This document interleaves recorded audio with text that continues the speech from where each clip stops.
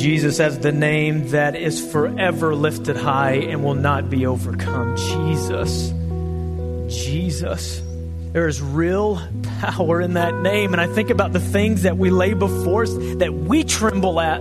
Things that are temporary, things that are created by Him, things that He has the preeminence over. And we sit and we tremble before them when we make God small. And we make that big. And then God comes along with His Word. And He pierces our heart and our mind to show us, no, I will have the glory. I am greater. And there is more fear and power to be put on my name than on any person, on any circumstance, and on anything on this earth. Because one day every knee will bow and every tongue confess. And if there were no knees and there were no mouths, the rocks would cry out and recognize that, even if we don't. So church, what are you coming here with this morning? What are you facing every day and every night that is tempting you to take God in all of His glory and decrease Him to something weak? And taking that light momentary affliction, as Paul puts it, and elevating it to this omnipresent, omnipotent, all-powerful thing. Let's go to God right now and pray and ask Him to help us, because we all struggle with that, to see Him big.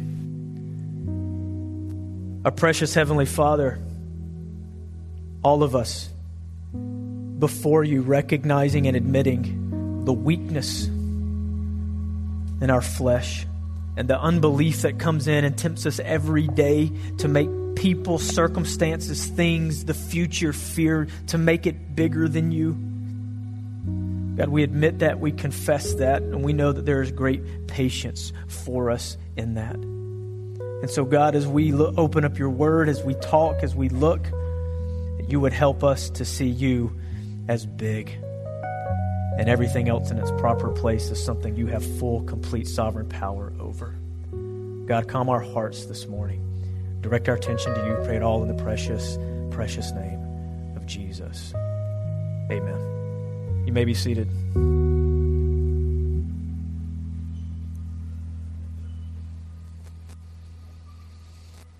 You know, when we display a topic that we're going to be in, a topic like the topic of fear and anxiety, maybe some of us are tempted to think, well, I don't struggle with that. Or maybe your mind is tempted to go to someone else you know of that's maybe chronically anxious. They're always anxious about something. And then we treat this topic as if it's something that's out there that affects certain people.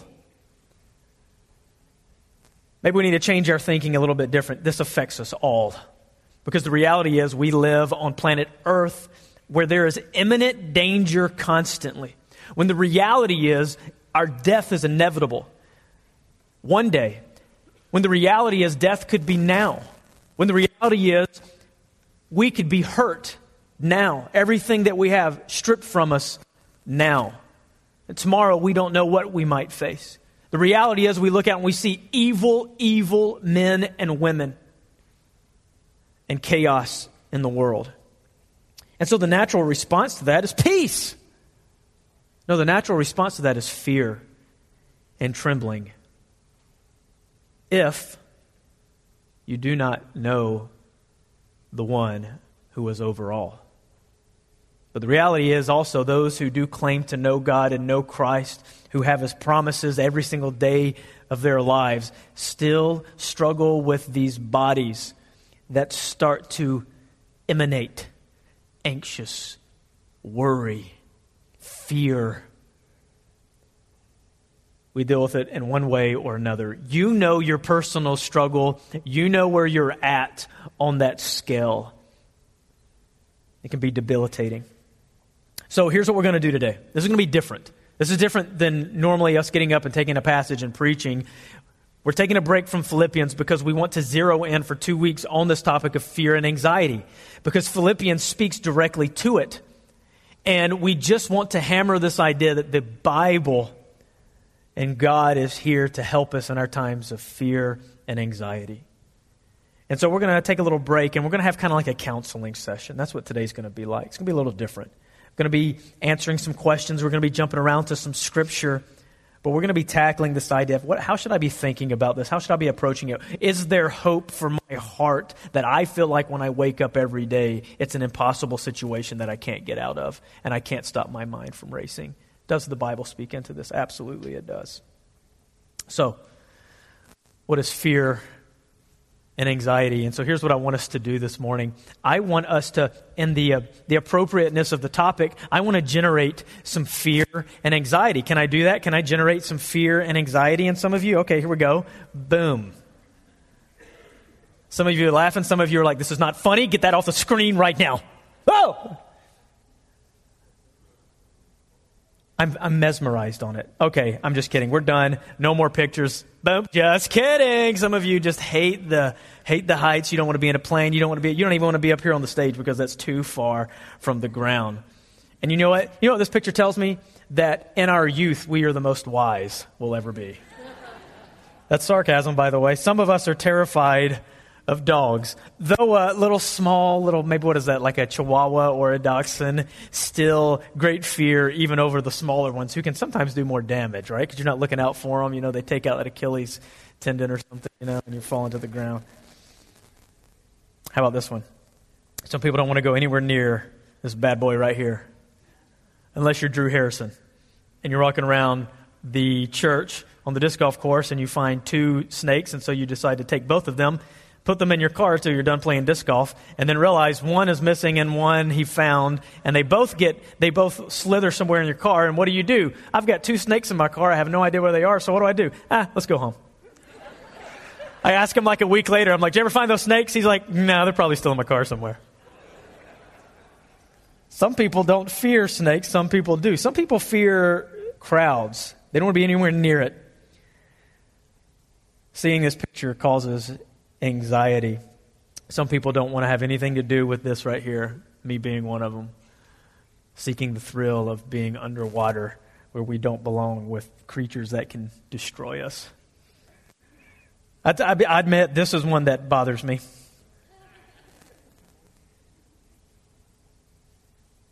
Man, being in a tight place that you can't get out of, especially underground, terrifying, right? Running out of air. Some of the people in the back were talking like, what's he got a candle for? He's burning up all his oxygen. He's wanting to burn it up so it'll go. Some of us are terrified of this.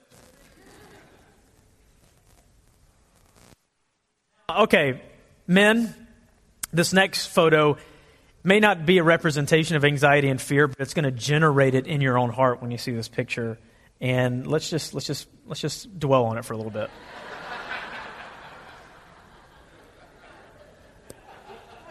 You see that face? That's the face of despair. But every man in this room is immediately getting a headache and immediately being anxious, thinking about just going shopping. Like, check this one. This poor guy right here. Not only is he waiting, but he's holding everything. Oh, man. You know what the bad situation is being in the situation, not having a place to sit down. That's the worst, right, man? Right? It's like, man, really? I got to sit cross-legged on the floor? But, I was thinking, maybe women have something, maybe wives have something that give them a headache and create the same type of experience. And with it being football season, I imagine that this is a lot of the wives' kind of like thought process to the football season. Right? Whatever it is, fear and anxiety can be generated by many different things, and we all have our thing. All have our thing. There's a lot more that causes this anxiety that hits a little bit closer to home. Having kids. If you don't have kids, you're getting ready to have kids, get ready. You're going to discover fears you never thought you had. Worrying about what could happen to the people who are closest to us, who we love. Knowing that we have responsibility. Knowing that, we need finances to generate a normal life, and those could always be cut or ended or changed, and we're getting used to life, and so we're constantly having scenarios that are popping up and things going wrong that we could potentially sit and dwell on and become debilitated by, and some of us do. So let's get on track here. What is fear and anxiety? Because the two are different, though they go hand in hand. So let's define them real quick. Fear, or anxiety is the uneasy, uncomfortable feelings that we have in our body about what could possibly happen. You see that? This is a physical response to what could happen in the future. And the result of feeling that anxiety is preventative measures, right? So we start doing things that we think we could do to prevent the situation. So let me give you an example. Imagine you're going hiking in the hills and trails of Montana, and as you're planning for the trip, you realize, wow, there's a lot of grizzly bears in Montana. So I've become anxious thinking that I might run into a bear, so I'm going to carry bear spray with me, right? So the concern or the anxiety leads you to do something to try to prevent it. Now, fear is a little bit different. Fear is the more immediate response to danger, convinced even that what is dreaded is about to happen or is going to happen. And the result of fear is action, right? You want to fight, get in it, fix the situation, or you just want to run from it and get away completely. And so when we in our moments of life have anxiety that leads to us just dropping out and running, right? We're being overcome by fear in the moment. And some of us, many of you maybe here, understand what I'm talking about. Some of us, there may not even actually be anything there that causes the fear. Our anxiety dwells. That leads us to this response to where we just want to go back home, lay on our bed, and not wake up. Fear, though, is a little bit different. Fear is when you're on the hills and the trails of the Montana mountains and you prepare to see a bear, but then you're actually face to face with the sow and the cubs. And so you are now having to either run or use the bear spray. Right? So these are the things that we are talking about. This is the topic that we're bringing up, and these are the responses that we have to living on planet Earth.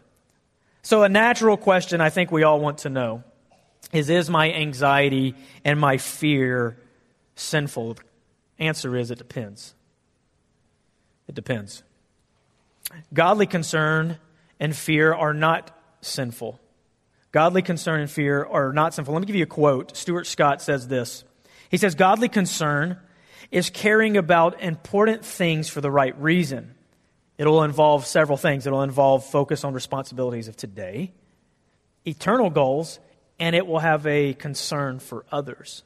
Let me give you an example from Scripture. Paul is writing, and he is writing to the Corinthians, and he's letting them know about all the pressures that he faces. And so he says this. He says, "Besides everything else that I'm having to go through, I face daily the pressure of my concern for all of the churches." Hey, you have Paul the Apostle, the one who said, "Follow me as I follow Christ," who's sitting here admitting to great anxiety and pressure that's on his shoulder. But look at the focus, though. His focus is on others, knowing that others can maybe immature and weak in the faith who are up against Judaizers and who have the enemy constantly trying to deceive them and seeing many fall by the wayside. He has a concern for others, specifically the churches, that leads him to preventative measures, to pray for them, to write a letter and encourage them, to exhort and rebuke and correct them, right? So this godly concern, this right type of concern has led him to do the right things. You could say anything that causes you, or any type of concern that leads you to trust God more, depend on Him more, to serve others better, to focus on yourself less, and to do what is right, then I would be surprised if you felt conviction over that. Because God has made our bodies in a way that are supposed to respond to certain situations appropriately. It's appropriate to respond to a grizzly bear in front of you by either fighting or running. I would not recommend run. I'd recommend back up slowly, see, just keep eye contact, right?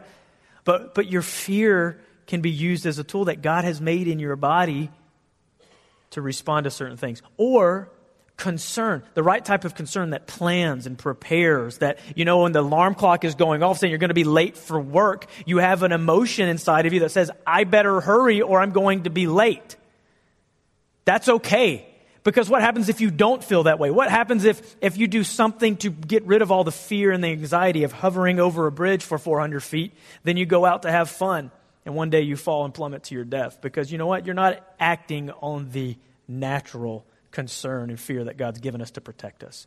We all know that, right? So there is a level of concern and fear that we realize is natural, that is good. But we have to figure this out properly. Fear and anxiety are sinful when this happens in our life. When our circumstances become bigger than God, when our focus becomes selfish, and when the right and necessary things in life are neglected. And I think if we're being honest, we know in our life when those moments happen. You know, especially whatever the circumstance may be. I remember as I've been studying this, reading about an example of a mom who experienced some pretty hard anxiety, and she would go out to get simple groceries. Nothing bad would happen, but she would have a single thought that would come to her mind, and then she would begin to think about, oh, what about this? And well, I need to get this, and that wasn't on my list, and what if I don't have the money to get that? Which then led her down this thought process of thinking that she's going to run out of money, which means she's going to fall apart, not be able to support her family.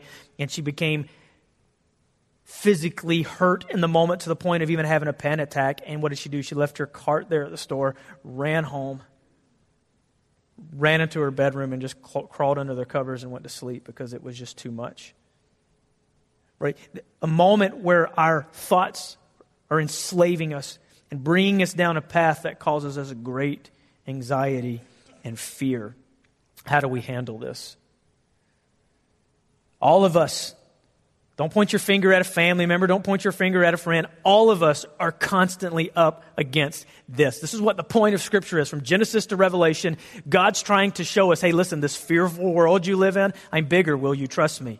So what does he do? He delivers people out of Egypt, and he takes them in the wilderness to what? To test them. Test them. And in the book of Hebrews, in the New Testament, it reminds us that God tested them and they displayed what? Unbelief. Unbelief. Because God allowed them to be put in hard circumstances to see if they truly believe that He's bigger than those. And He tested their faith.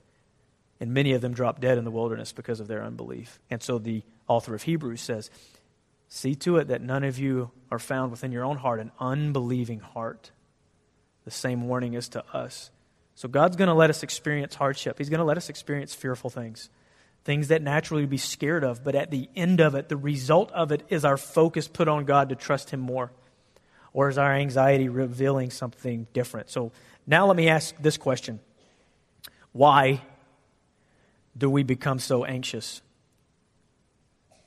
This is a prevalent problem in society, and anxiety is talked about even as a medical condition. It's even put on the planes as a medical condition. So let me say this. More than likely, the anxiety that you're experiencing is a spiritual issue. And before you think I'm being insensitive, and before you think that I'm just trying to say, well, all of the emotional things that you're going through, it's in your mind. Listen, let me give you an example. As I researched and I studied and I look at many different sources, even among the medical world and the secular world, anxiety is prescribed the same way the Bible is going to prescribe the solution for anxiety. They just don't have the scriptures. So let me give you an example. Or let me say this. So there's something called general anxiety disorder, GAD. And you can be diagnosed with GAD if you have the symptoms of being chronically anxious for more than 6 months, meaning that you have overwhelming anxious thoughts constantly that never go away, that are affecting you physically, even to the point of throwing up and not going out and preventing you from doing normal day tasks and those type of things. You can be prescribed and diagnosed with GAD. But then I was like, okay, so what's the solution for someone who's diagnosed with general anxiety disorder? And you know what? They do have medications like benzos and Xanax are some of the most popular ones. But even those who prescribe these things says this is not the solution for what's going on, because ultimately these medications provide temporary relief, a calming effect to your body. These medications will end up causing you more anxiety and a dependence. And so, long term, you'll have a greater issue. So even amongst the psychology world, secular world, medical world, you know what they prescribe as the greater long-term solution for anxiety? I love this. Couldn't believe it. Everywhere I searched, this was the most prescribed solution. They use funny words, so they'll say psychotherapy, but then they'll say this, cognitive behavioral therapy, CBT. That's the greatest solution for someone with anxiety. That sounds kind of intense, but you know what that simply is? That's basically spending time with someone and helping them think differently and training them about how to respond to situations. That's simply all it is. Even in a circumstance where a girl had experienced a trauma early in her life as a little kid, and she had conditioned herself to become so anxious that they took her out of school, that she became even an agoraphobic, couldn't even go outside of the house. Do you know what they had to do? They started cognitive behavioral therapy. That means someone working with her to help her respond differently in her mind to scenarios, but it wasn't good enough. So you know what they had to then prescribe her? More of it. Like, no, this girl needs like 24/7 care. So they spent months with her, and she began to experience relief from her anxiety. So what is this? Why do I bring this up? Why do I say that? Because the point I want to make is that our anxiety more than likely points to a spiritual issue, and the world recognizes this. They just don't know who the true God of the spiritual realm is. And they recognize that this goes beyond just a physical thing, that our physical response is a symptom of something deeper. And the Bible speaks to this from Genesis to Revelation. There are rare cases where it is a medical issue. Let me give you an example of my own life. Last year in August, I had a procedure to fix my heart of a problem. I had what was called PSVT. My heart had tissue that caused it to go into extreme palpitations. And it had gotten so severe in my life that I couldn't even drink water without my heart rate shooting up to 275, sometimes 300 beats per minute. Some of you remember I couldn't even preach without it happened multiple times. Some of you actually have the same diagnosis. You know what I'm talking about. But before I knew what it was, do you know what I thought my issue? I thought I'm just an anxious person. Because you can imagine randomly going through life and minuscule tasks causing this extreme palpitations of your heart, which then would actually make me anxious. And so I concluded, I've got a spiritual problem. God, forgive me, until I realized, no, I actually do have something wrong with my heart. And so you know what? I went and had the procedure. I got healed of it. And you know what I found out? I'm still an anxious person. I still struggle with fear and anxiety. Every single one of us does. I think there needs to be more room for us to be more patient and loving and kind with our fellow brothers and sisters who have the same weak flesh. God is so patient with us, and He's so exhaustive in trying to help us to calm down. He gives us His Word. It's almost like in His Word, He's like, I know you have fears. I know, I sympathize with that, but I'm giving you something to show you that there's no need to be fearful. So let's start getting into the spiritual issue. What is my anxiety revealing? What is my anxiety revealing? First and foremost, our anxiety is revealing what we believe about God. Our symptoms of fear and worry are revealing what we really believe about God. Paul says in 1 Thessalonians, he says, and we also thank God constantly for this, that when you received the word of God, which you heard from us, you accepted it not as the word of men, but as what it really is, the word of God, which is at work in you believers. Why are we called believers? Why? Because we have a belief and a trust that what God has told us is actually true. And what you believe determines what you feel and what you do.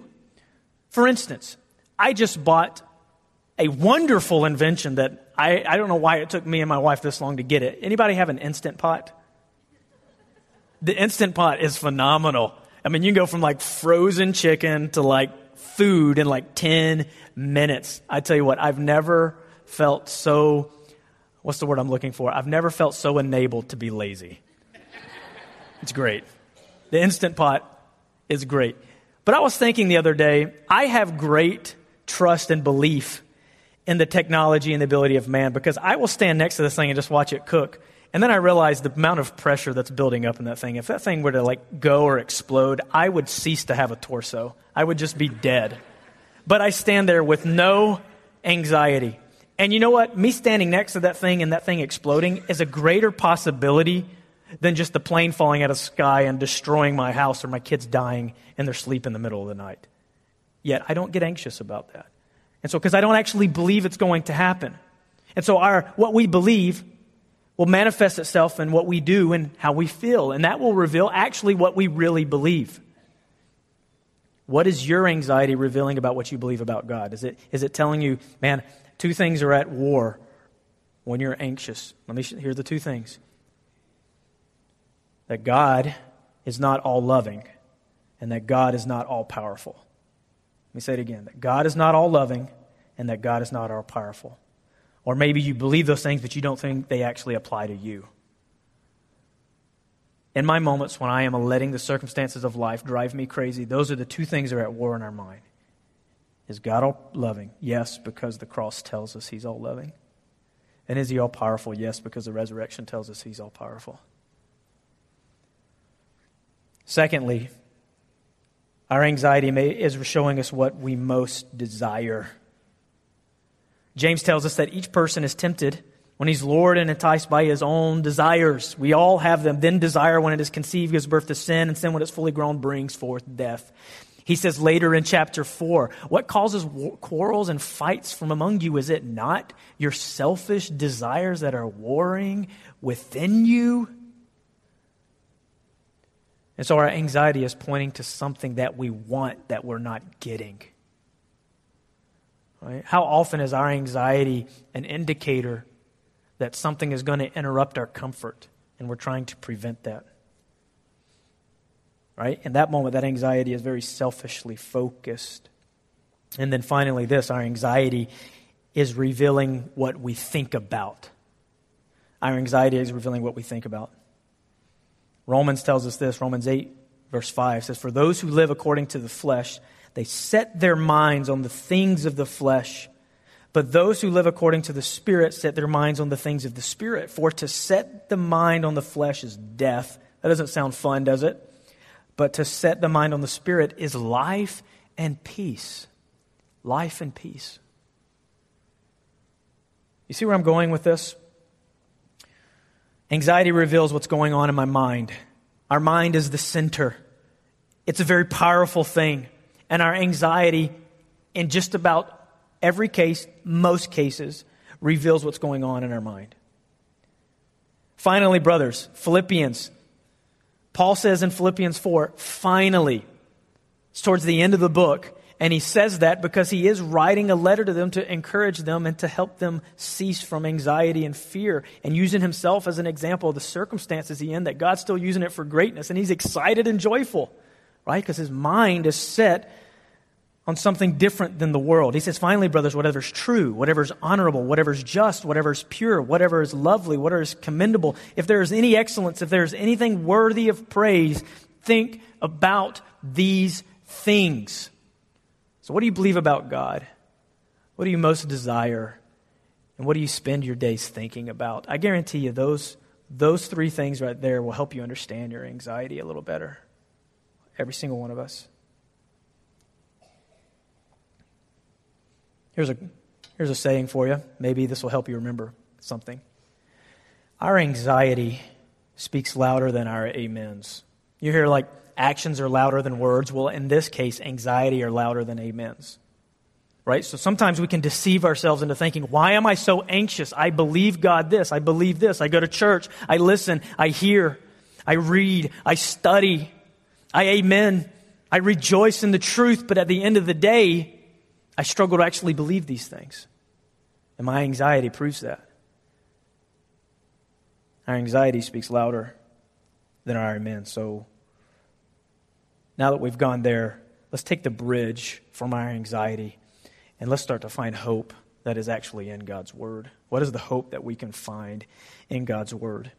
Which is why we must go to God's Word, because if we're talking about changing, if we're talking about something that has been conditioned in our life, because we do teach ourselves to be anxious from our childhood, we learn how to respond to circumstances, And our natural response has become anxiety in certain situations, and we don't know what to do because that's always what we've done, and that's our initial response. So how do we experience change? Romans tells us, don't be conformed to the world, but be changed by the renewal of your mind. So something has to happen here.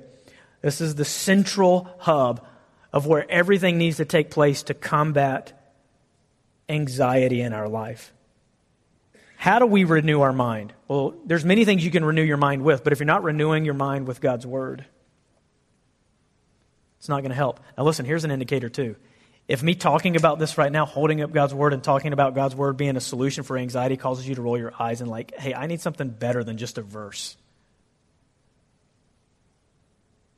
You're revealing in that moment what you truly believe. Do you really believe God's Word is profitable for every situation in life, for correcting and reproof and instruction and righteousness, able to mature you, equip you, and make you the complete man and woman that you're supposed to be? The Bible tells us, God says we've been given all things that pertain to life and godliness. Everything that we need to know about how to live on planet Earth, and then godliness, how to be devoted to Him, is found here. And how you approach this for the help with your anxiety will help you also reveal what you believe about this. If it's just like, okay, I'm going to open it up and expect nothing to change. Isn't the whole point of Scripture faith? It is impossible to please God without faith. Impossible. For he who would come to God must first believe that He is God and a rewarder of those who diligently seek Him. James says a double-minded man is unstable in all his ways. James also says, you do not have because you do not ask. And if you do ask, you ask amiss. So we need to go to God's Word then to find the hope for the fear and the anxiety we experience on a daily basis. And we need our mind changed. But we also need to know in the moment that this is a process. And that God is more patient with you than others. And God is more patient with you than you are with yourself. The bridge from anxiety to hope is God's Word. Isaiah 26:3 says this, and do you believe this? Isaiah says, you keep Him in perfect peace. Oh man, Jasper, that's what I'm dying for. I want some relief. He says this, you keep Him in perfect peace, whose mind is stayed on you because He trusts in you. Turn to Mark chapter 4 with me, if you would. Mark chapter 4, I want us to read an event that happened with Jesus. An account most of us, we probably all know it, but let's look at it. Mark chapter 4.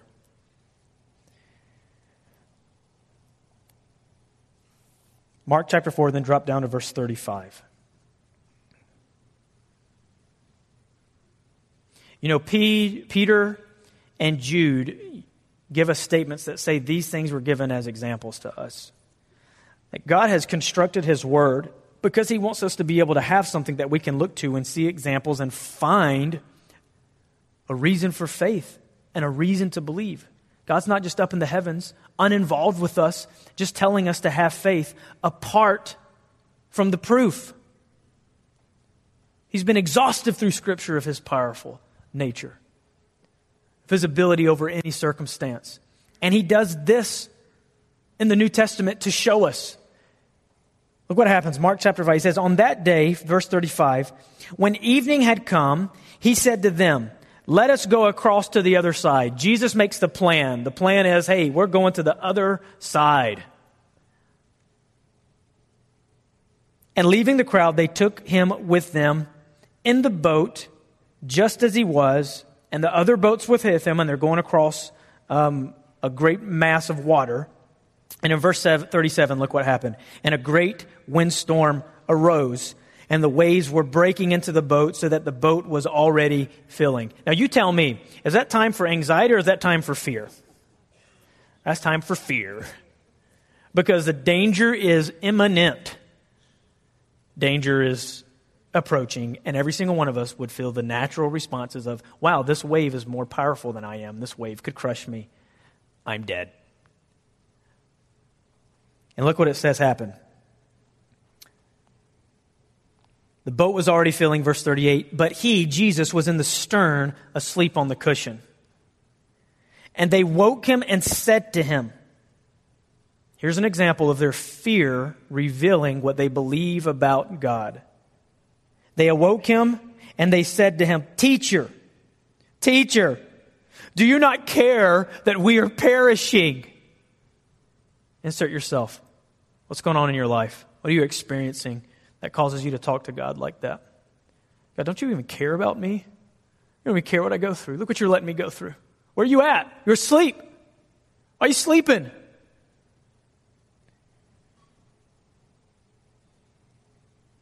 Look at verse 39. And he awoke, and it says this, he rebuked the wind and he said to the sea, Peace, be still. And the wind ceased. And there was a great calm. And he said to them, look at his rebuke, why are you so afraid? Have you still no faith? You see, for Jesus, God of the world, their fear and their response to their fear was an indicator of their faith. And he's saying to them, you have no faith. Let's think about it logically.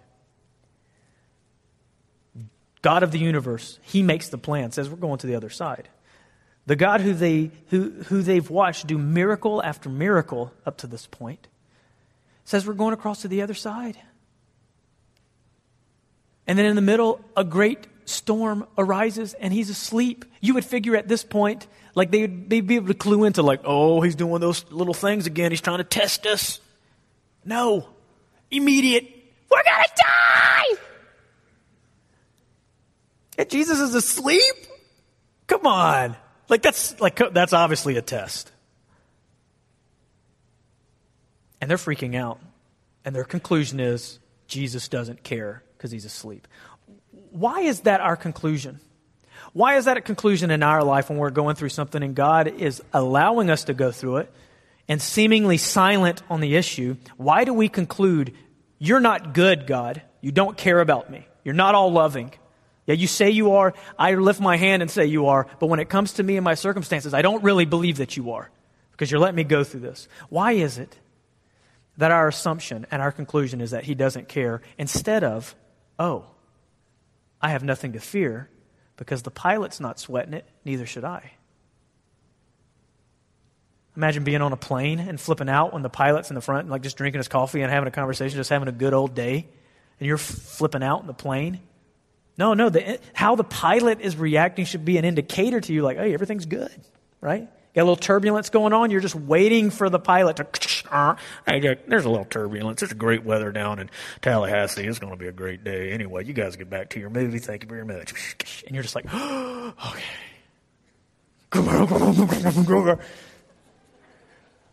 Hey, just letting you know everything's still, huh?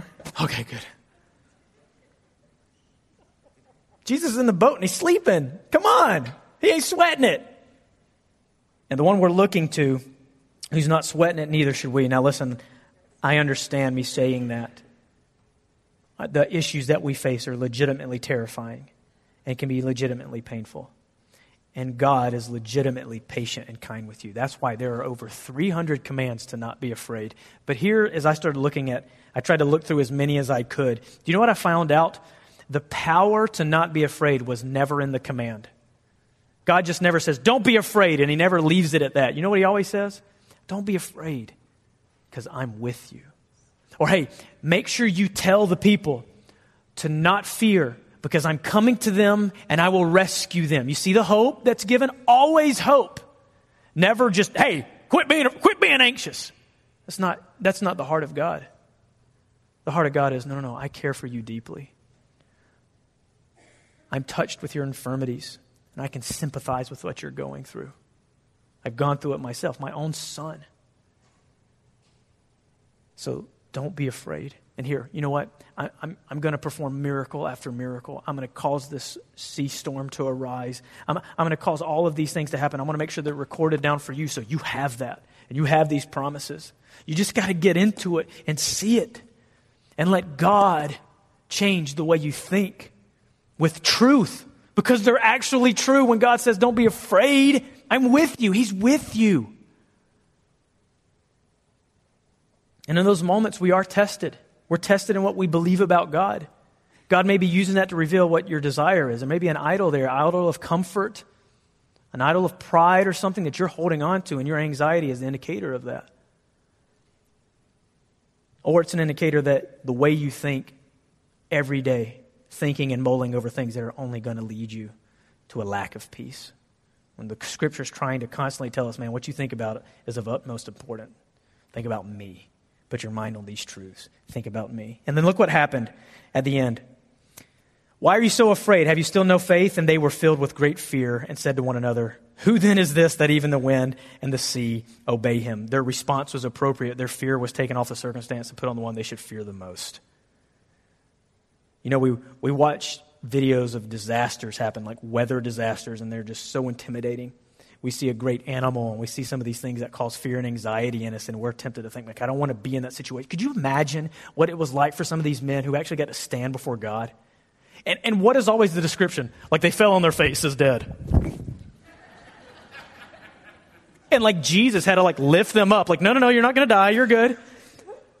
Like, really? If we can experience fear in life over created things, how powerful and terrifying is the Creator? Now, how wonderful is it when that terrifying, all-powerful, Jupiter-putting, Saturn-holding, galaxy-making, universe-sustaining God says, you're my child, and I'm with you. Wherever you go, I will bring all things and work them together for good for you always. Nothing can come your way from the enemy or a circumstance that is not part of my plan for you. It is yours. I love you. I'm with you. I'm with you. And he's exhaustive in that. And then we go to bed at night, fretting over things that are mere possibilities. So what needs to take place in our heart? I want to give you three things. Three things I want you to leave here with because I don't want you to feel exhausted. I want you to have hope. Three things I'm going to ask all of us, not just those who struggle with anxiety, all of us. This is all of us.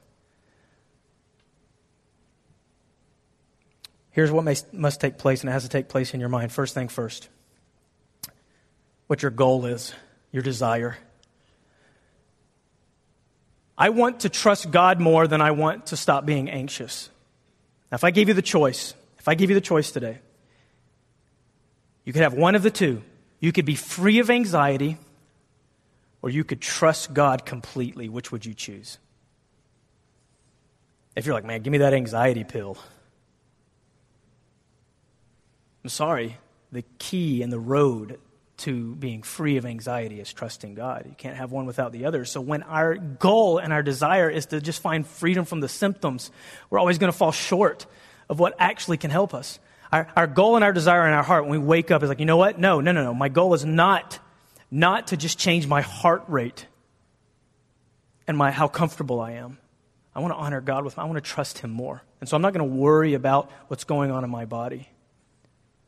God, I'm just going to look to you and start trusting you every day, knowing that there is patience and there is grace for the weakness of my body and the things that I feel and those triggers.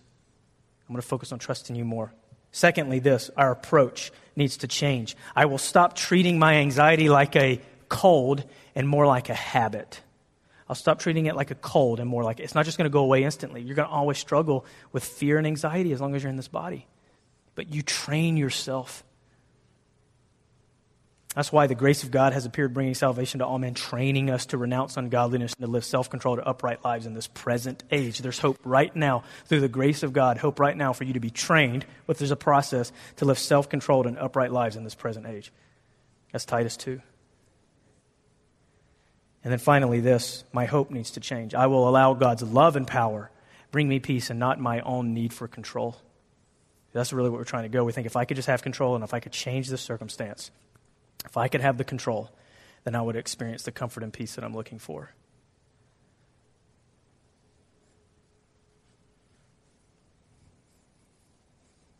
Another verse in the book of Philippians, which we'll get to. Chapter 4, verse 6. Do not be anxious about anything, but in everything by prayer and supplication, with thanksgiving, let your requests be made known to God. And the peace of God, which surpasses all understanding, will guard your hearts and minds in Jesus Christ. Is that just a cliche, trite saying that Paul wrote to just sound good, or is that actually true? That we don't have to be anxious about anything. But how does that come? It comes through prayer, and everything prayer and supplication with thanksgiving, letting our requests be made known to God because he cares for us. I want to get personal with you.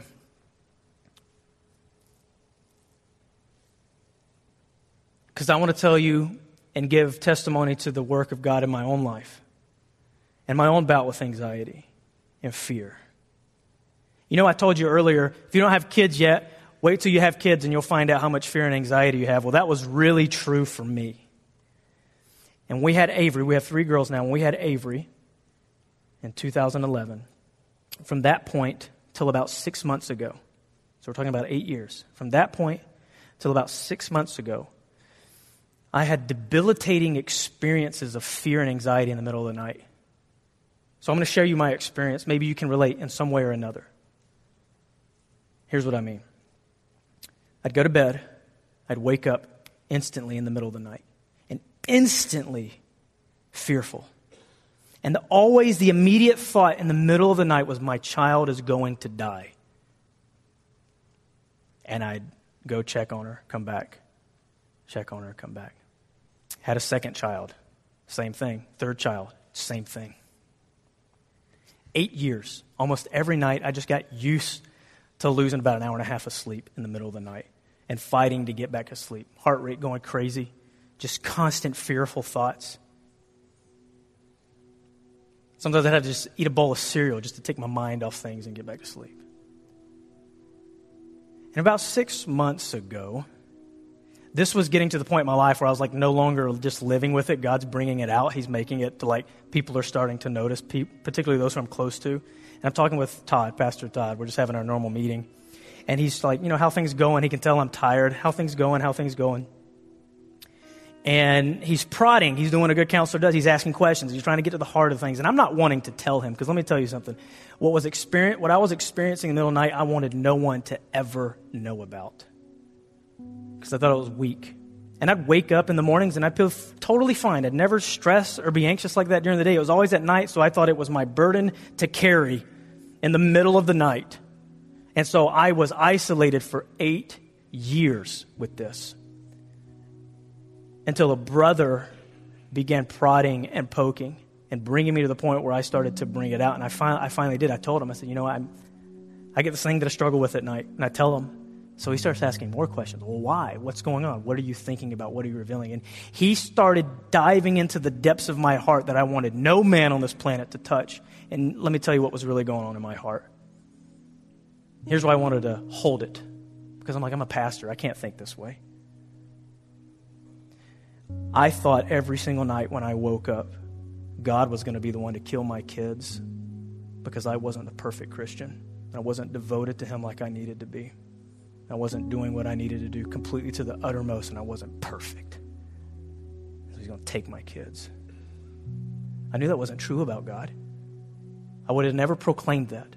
But in that moment, I believed it. And in those moments, I believed it. In those darkest moments.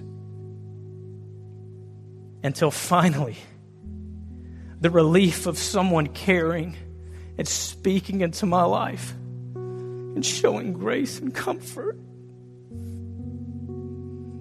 and praying for me. You know what Todd said? One, he started speaking scripture into my life. He started reassuring the truth to me. But you know what he said? He said, I'm going to start, and the rest of the men are going to start praying for you at 2 a.m.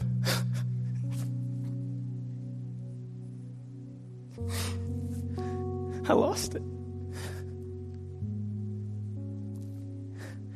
That day, when that thing came to light and was exposed in the light, not the fact that I was anxious, but what I really was believing about God in the moment, when that came to life and it was exposed before brothers and they began praying over it, was the day it ceased. I have never struggled in the middle of the night like that again. Never. Doesn't mean that I haven't woke up and it started, but because of what has been prayed and what brothers have spoken over me is true. I know that in the moment. That's what hits my mind. I don't struggle over it anymore. So something I thought was just a battle that I had to carry and a burden that I would just have to deal with the rest of my life could actually be found victoriously destroyed through the hope of Scripture and the prayers of brothers and sisters. So here's what we're going to do. I know I'm not the only one. If we reached out to you this past week, small group leaders of the church, we asked you to be ready to come forward and stand at the front. Would you come right now? If that's you, small group leader, maybe you even just feel compelled, I want to pray with someone. You come to the front.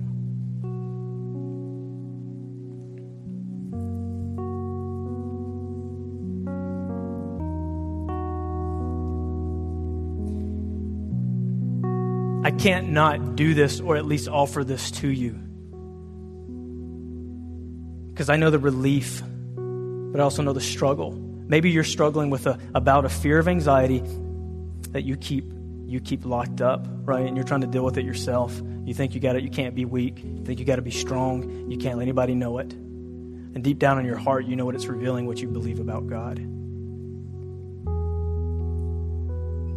I want you to come forward. I want you to find someone up here. You tell them what it is, and you let them pray with you. That's all I'm asking. You come here and you let them pray with you. So here's what I'm going to do. Everybody bow your head if you're here. Bow your head. And as the music begins to play, this is your opportunity to step forward. Please come up, find someone, tell them what it is you need prayer for, and let a brother and sister pray with you. Let God lead you.